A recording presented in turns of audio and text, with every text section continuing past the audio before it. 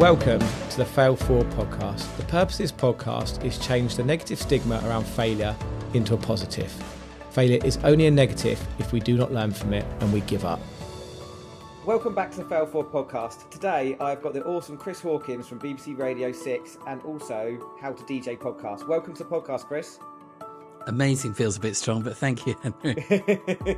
Honestly, me and my sister and my family, we are really avid BBC Radio 6 listeners. And I remember years ago when they were actually going to stop Radio 6 for a while, weren't they? And we petitioned along with everyone else. So it's really great to have you here, Chris. How are you today? I'm really good, thanks. It's a pleasure to be on with you, Henry. Cheers for having me. So tell me, Chris, how did you get into, tell me your journey through music and how that was through childhood, through becoming a Radio 6 DJ? I was obsessed with radio from a very young age. I was fascinated by the way that DJs and presenters could talk directly to me, the one-on-one nature of the medium. Absolutely fascinated by that. And I was a huge music fan from a very, very young age. So I needed to find a way to combine those two passions and somehow make a living out of them. And at the age of 16, I did work experience at my local radio station, which was BBC Radio Shropshire. I grew up in a tiny village in very rural North Shropshire. And I remember my mum would take me in to do this work experience. She would drive me there and I did it for 2 weeks. And at the end of that 2 weeks, there were no security passes at the time. At the end of the 2 weeks, I just kept turning up until it got to a point where no one really knew who I was and why I was there, but that I made good tea. And I made a lot of tea for a very long time and ended up staying at Radio Shropshire on and off over the course of a year whilst I was at school. And I did some hospital radio and then went to university in Nottingham. And the reason that I wanted to be at University in Nottingham was not only because it was a brilliant university, but because they had a great BBC local radio station. Radio Nottingham had a very high hit rate. Matthew Bannister and Trevor Dan had gone on to run Radio 1, and I was a huge Simon Mayo fan, and Simon had been at Radio Nottingham. So I did all I could to get a job at Radio Nottingham whilst at university. In fact, I started at the radio station before I started at university. And I stayed at Radio Nottingham for the whole time I was at uni. In fact, I presented Drive Time by my third year and left exams early on a couple of occasions, my finals, to go and do the Drive Time show. So I left doing Drive Time, moved to London, followed my dream to London and got a job at BBC Radio London, as it was GLR at the time. There were amazing presenters there like Danny Baker, like Chris Morris, like Chris Evans. And I wanted to be there, got there. And when Six Music launched, I was part of the original lineup and have been there ever since. Absolutely love that. I mean, that's you followed your passion and you followed your dreams, and that's, commendable. So what challenges did you have on that road to get into Radio 6? How difficult or challenging was it to get into that place? I think it's even harder now for anyone wanting to get into radio, simply because there are fewer and fewer local radio stations to learn the trade. So I learnt mine at Shropshire, Nottingham, and at BBC London. And I would make a pretty good case that I'm still learning that radio is about experience. There's not an obvious route in. I think a lot of people that work in radio do it because they too, like I was, are obsessed with the medium, that they are really engaged by the way that radio works. And it takes a certain type of person to give up the time that it takes to get to a certain point. So whether it be producer or presenter, it's all about the 10,000 hours. Yes. What was the question even, Henry? It was just what were the challenges, and you're right. It's the 10,000 hours is right, and it's so poignant for this podcast because we talk about it all the time. That it's not just about the natural ability to do something; it's actually putting the effort and the time in, and failing forward, learning from all the different mistakes. And you're exactly right. The 10,000 hours thing is a real thing. So yeah, definitely. Yeah, I remember sending off demo tapes and writing to every radio station to try and get jobs. And actually, weirdly, after years of sending out demos to national radio stations, I actually got a call from a station boss that I hadn't even dared to approach, and that was Leslie Douglas, who ran Radio 2, and she said that she was setting up this new radio station. Would I like to be a part of it? That was Six Music many years ago. So actually, weirdly, after all those letters and all those demo tapes being sent off, I actually got a call out of the blue, and that's the job that I still do now. Amazing. How did that feel in that moment? Unreal. Because, like I said, when I started out as a kid, getting into music and radio, my absolute dream was to present a national radio show for the BBC, and that is what I've been doing for a really long time now. Yeah, absolutely love that. Absolutely love that. So, and then moving on now into your podcast. Tell me more about that. So, obviously, the podcast world exploded, and I waited a long time before deciding what it was that I might do. Lots of different things were suggested, and lots of companies talked to me about what might be the right thing. And for me, How to DJ, which is my podcast, How to DJ was a way of me tapping into a world that I'm right in the middle of, that I love, and have many friends through a career lifetime of doing the job that I do. I've been very lucky to meet some of the best radio presenters and club DJs in the world. So it's them that make up the guests, and we're now getting up to, I think, near 100 episodes with people that I have so much respect for, and I am amazed, delighted, and humbled that so many great names have joined me on that podcast. Amazing. Absolutely love that. So what's the basis of the podcast? Is it finding out how to DJ? Is it talking about the challenges that DJs have and how they get into where they are? Yeah, all of that, definitely. It's about the life stories of DJs. It's about the inspiring stories. It's about, in a lot of cases, the misadventure, that the stuff that's gone wrong along the way, that in most cases has resulted in something bigger and better being achieved. So it's about getting into the minds of DJs rather than necessarily about the technique of DJing, although that is a part of the conversation. Yeah, definitely, and hearing the inspiring stories, and I've been I followed music all my life, and I wanted to be a DJ, and I just never had the attention to detail. I tried so many times. My friends were into dance music, and there was always a set of Technics decks in a room, and I just couldn't get that. I just couldn't ever get it to stick. So I realised I was more of a listener than a doer. So tell me how much practice did you have to put in to get to a DJ, and how much is, what my question is I suppose, moving on from that question, is that for me, looking at DJs, it looks like a really glamorous life, but there's probably a lot more that goes into just turning up and doing a headline set somewhere. So tell me more about the experiences you've had with interviewing people on that basis. Yeah. So for background, my day job is BBC Radio 6 Music and my daily show, which on and off through a day takes pretty much the whole day to put together each show. That involves a lot of listening to new music. 6 Music is a champion of new artists, new acts, and I get sent maybe, I don't know, 100, 150, sometimes even 200 new songs every single week. And because of what I consider to be the privileged position that I'm in, I think it's really important to listen to as much of that music as possible and find the best stuff. And there's, another side to that too. It's not just about finding the best stuff. It's about making sure that the best stuff doesn't get ignored. So I don't want to be that guy that didn't hear the new Coldplay early. So a lot of the stuff that comes in, that gets sent, is very new, very fresh. And some of those artists, I would say Sam Fender was someone that I played early demos of and did, I think, the first 3 premieres of Sam Fender's first singles. And look, he's gone absolutely stratospheric, deservedly so, quite rightly. So putting the show together, the listening to the music, deciding what's going to go where in the show, plotting the show, making sure that that it's the right balance and flow of music.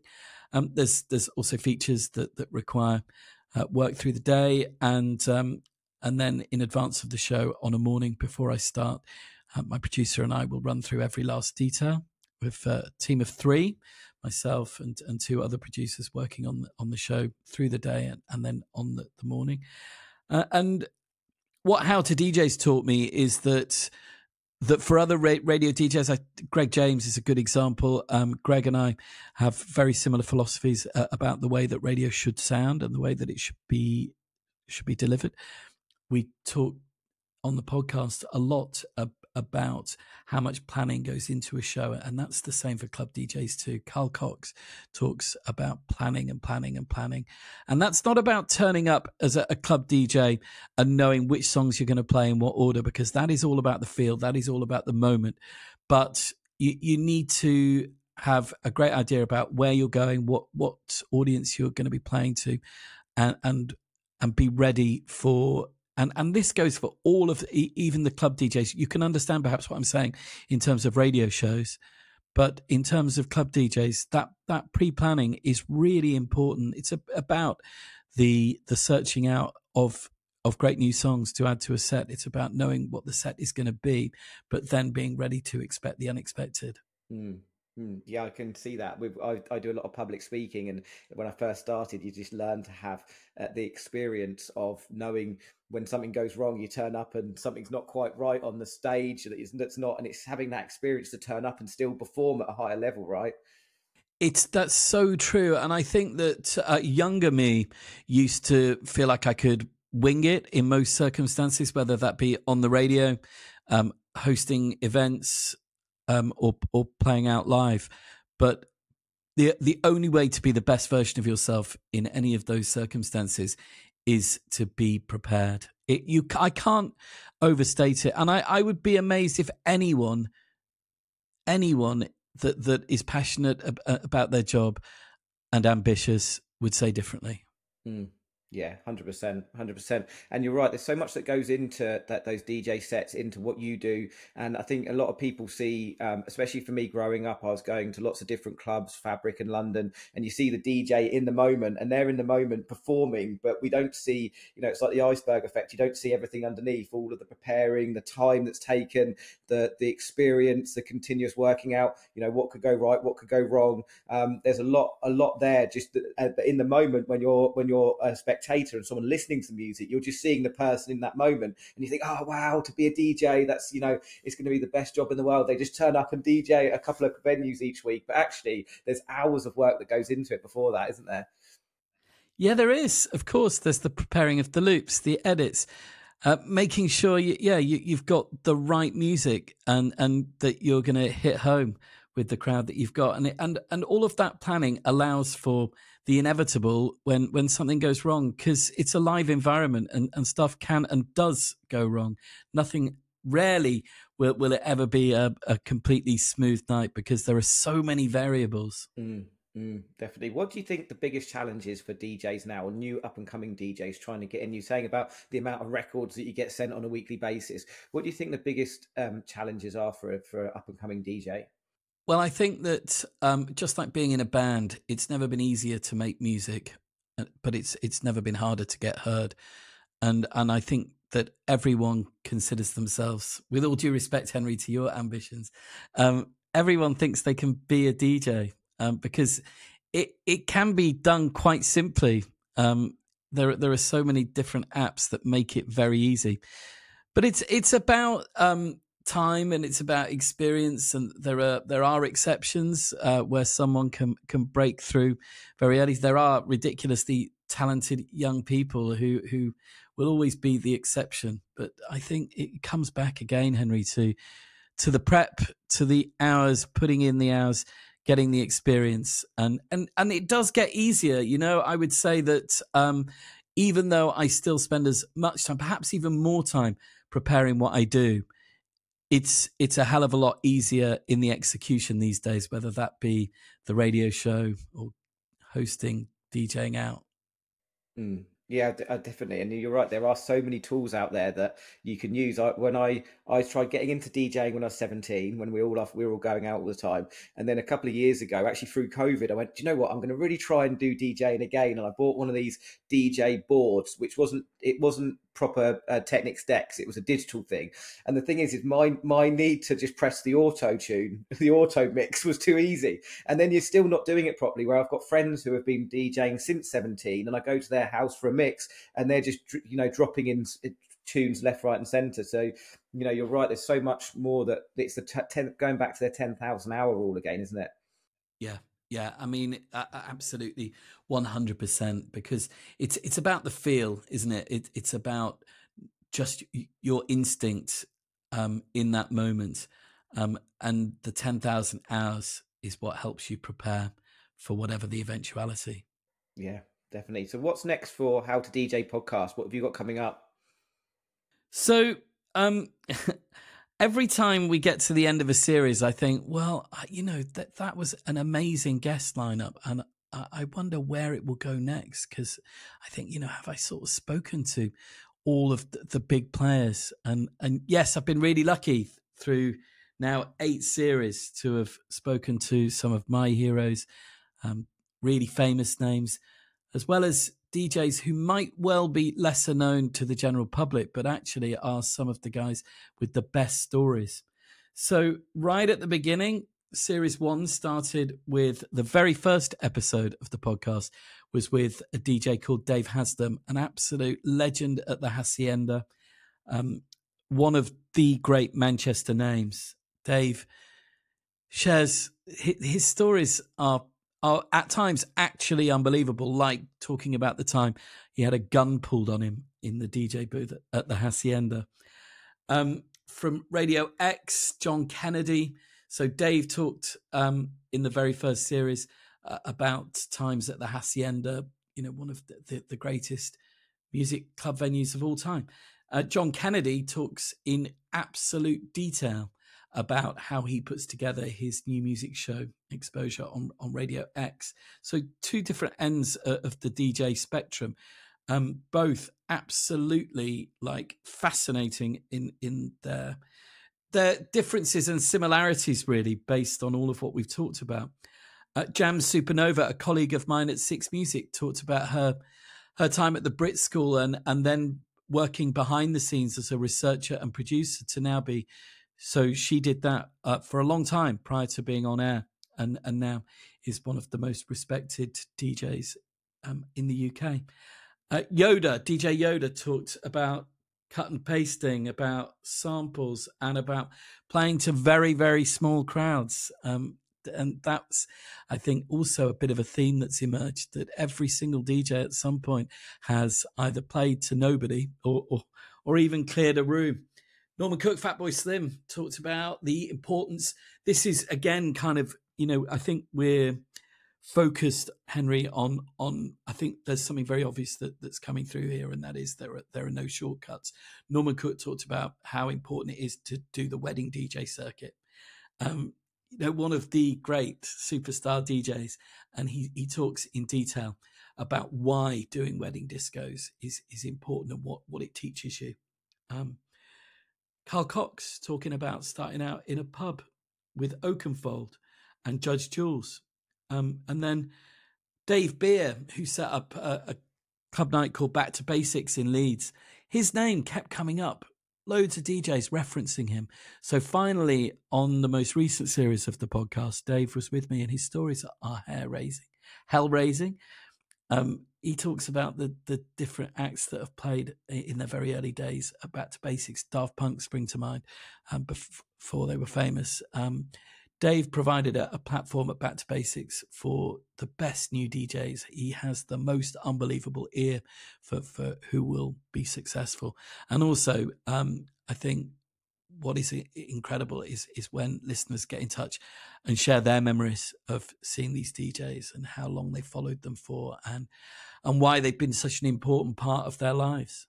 Yeah, no, and you're right. You've hit so many nails on the head in that, with the sense that it is, no one is an overnight success, and I think one of the biggest challenges I see in the world today is the social media of seeing people when they see the finished article, they don't see all of the wedding gigs, they don't see all of the, you know, the times that they did have they were playing to an empty club, or they were the warm-up set and there was two people in the room. You know, all those experiences all compound into getting to that place that they need to be. And then you see people like, you know, Norman Cook, Carl Cox, and the crowds that they sell out now, and people sometimes feel like, oh, I just need to become a DJ and I'm going to be able to get that, and it does take a lot of time and a lot of effort, doesn't it? And a lot of toll in a lot of cases, yeah. And so mental health comes up in our conversations very often. A great DJ called Barry Ashworth, who I absolutely adore. I was a fan first, and I'm really lucky, I feel, to say that he's now a friend of mine. He's the lead singer in a band called Dub Pistols.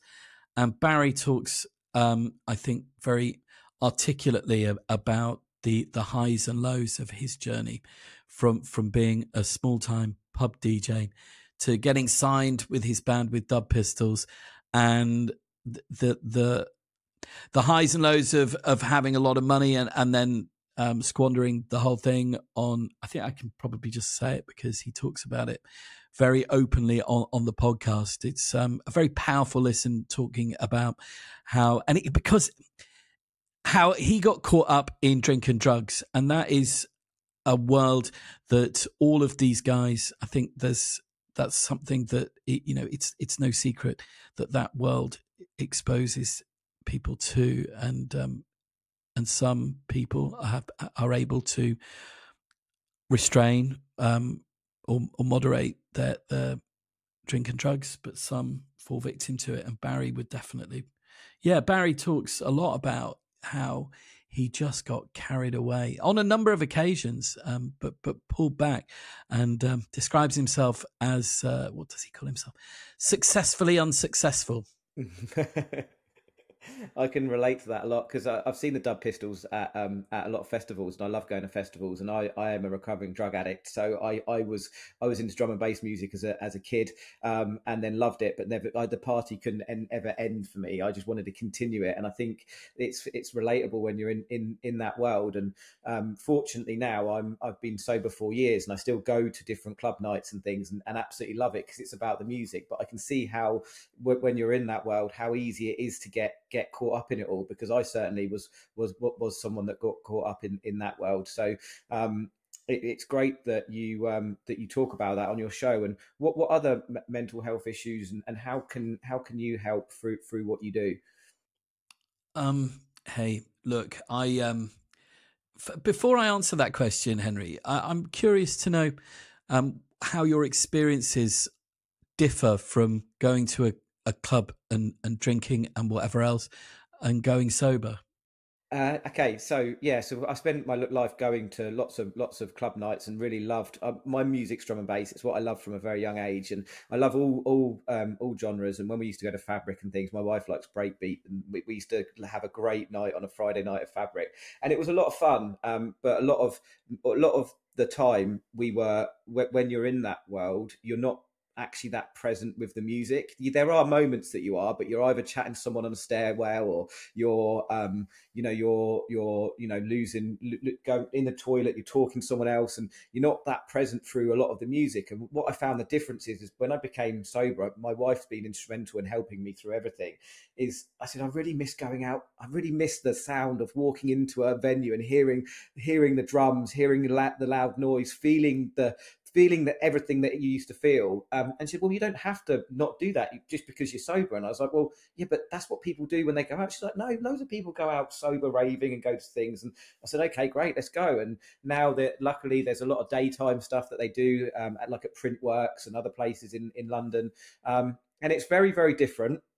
But I think, especially for drum and bass, it seems to be a genre of music that is acceptable for all ages and all people. There doesn't seem to be any kind of like there's any ageism or anything like that. So I still feel very, very comfortable in a drum and bass club and just listening to music. I can't maybe dance. I've not got the stamina I was when I was younger, but 3-4 hours in a drum and bass club is it's still part of my heaven. So yeah, it's very, very different, but I feel like I'm more present and I can enjoy the music music a lot more now because I'm feeling it. I'm aware of everything going on. I'm not out of my head essentially, or having a conversation with someone on a stairwell for 3 hours and then realizing the night's almost over. So very, very different. But I feel very fortunate now that I can still go out and experience music and soak it all up and just be in the moment more. Yeah, that's really interesting. And really well put.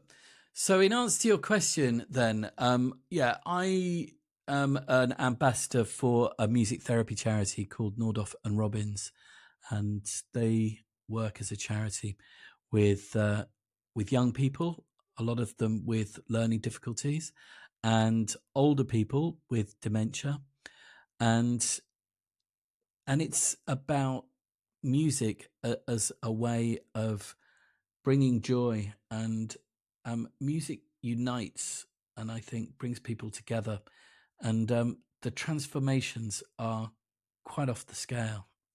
In terms of, in answer to your question, what am I doing to support people with mental health issues? I don't know. If I think I'm very keen on the radio and on the podcast to have the conversations.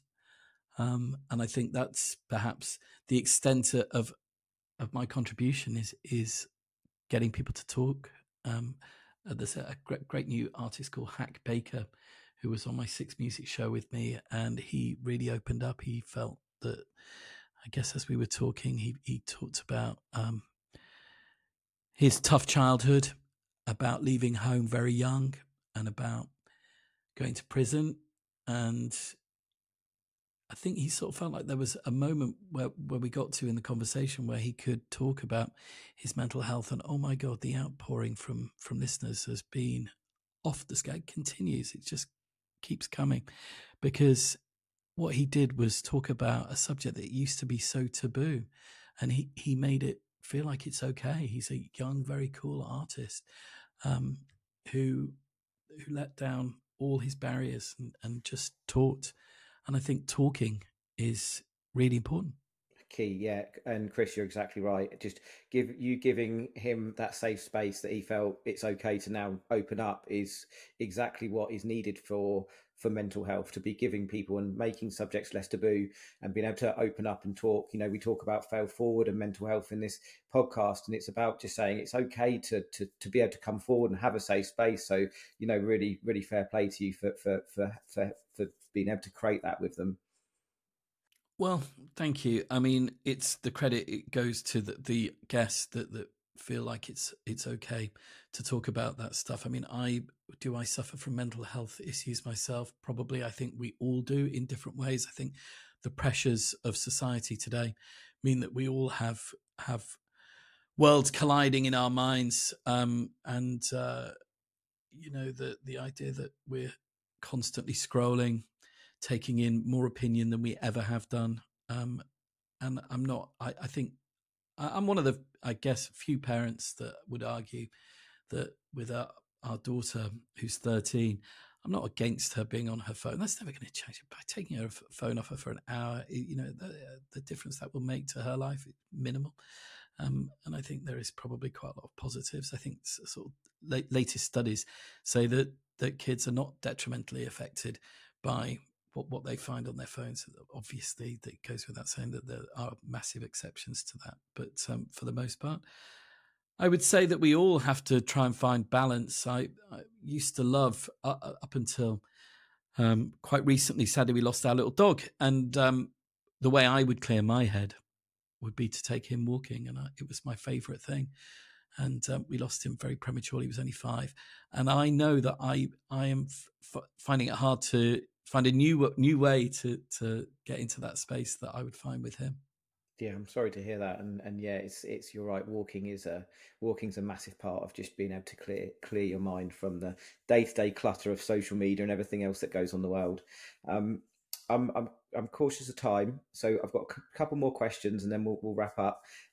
Firstly, Chris, what is your out of all the genres, because you've got such a collective taste that I listened to on your early morning show, what would be your number one genre choice? And to emphasize more on that, what would be the perfect night out for you in a club, a festival, wherever? What would be the music and the place or the vibe that you'd get? Wow. Just a little question. Just a little question. I would love to see Talking Heads reform, and it's kind of there's kind of murmurs and rumours. Talking Heads playing Glastonbury would be pretty much the absolute dream.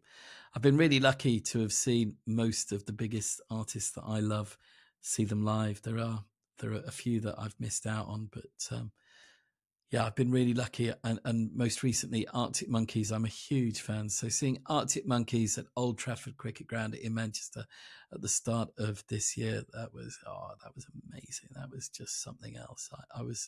I loved every second of that. But equally, I love indie as much as I love electronica. I'm a huge Depeche Mode fan, a huge New Order fan.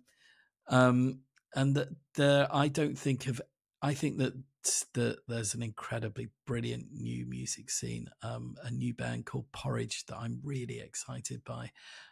They've got big things planned for 2024, and that they could go the whole way. I think they really are the real deal, a brilliant electronica band. They are awesome. Love that. I'll definitely check that out, and I'll send that to my sister and Sarah as well.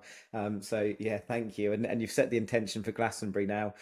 So hopefully I'll see you there at some point. We've not been back in quite a few years, but we're looking to go soon once we can finally get tickets again. Yeah, good luck with that. Thank you.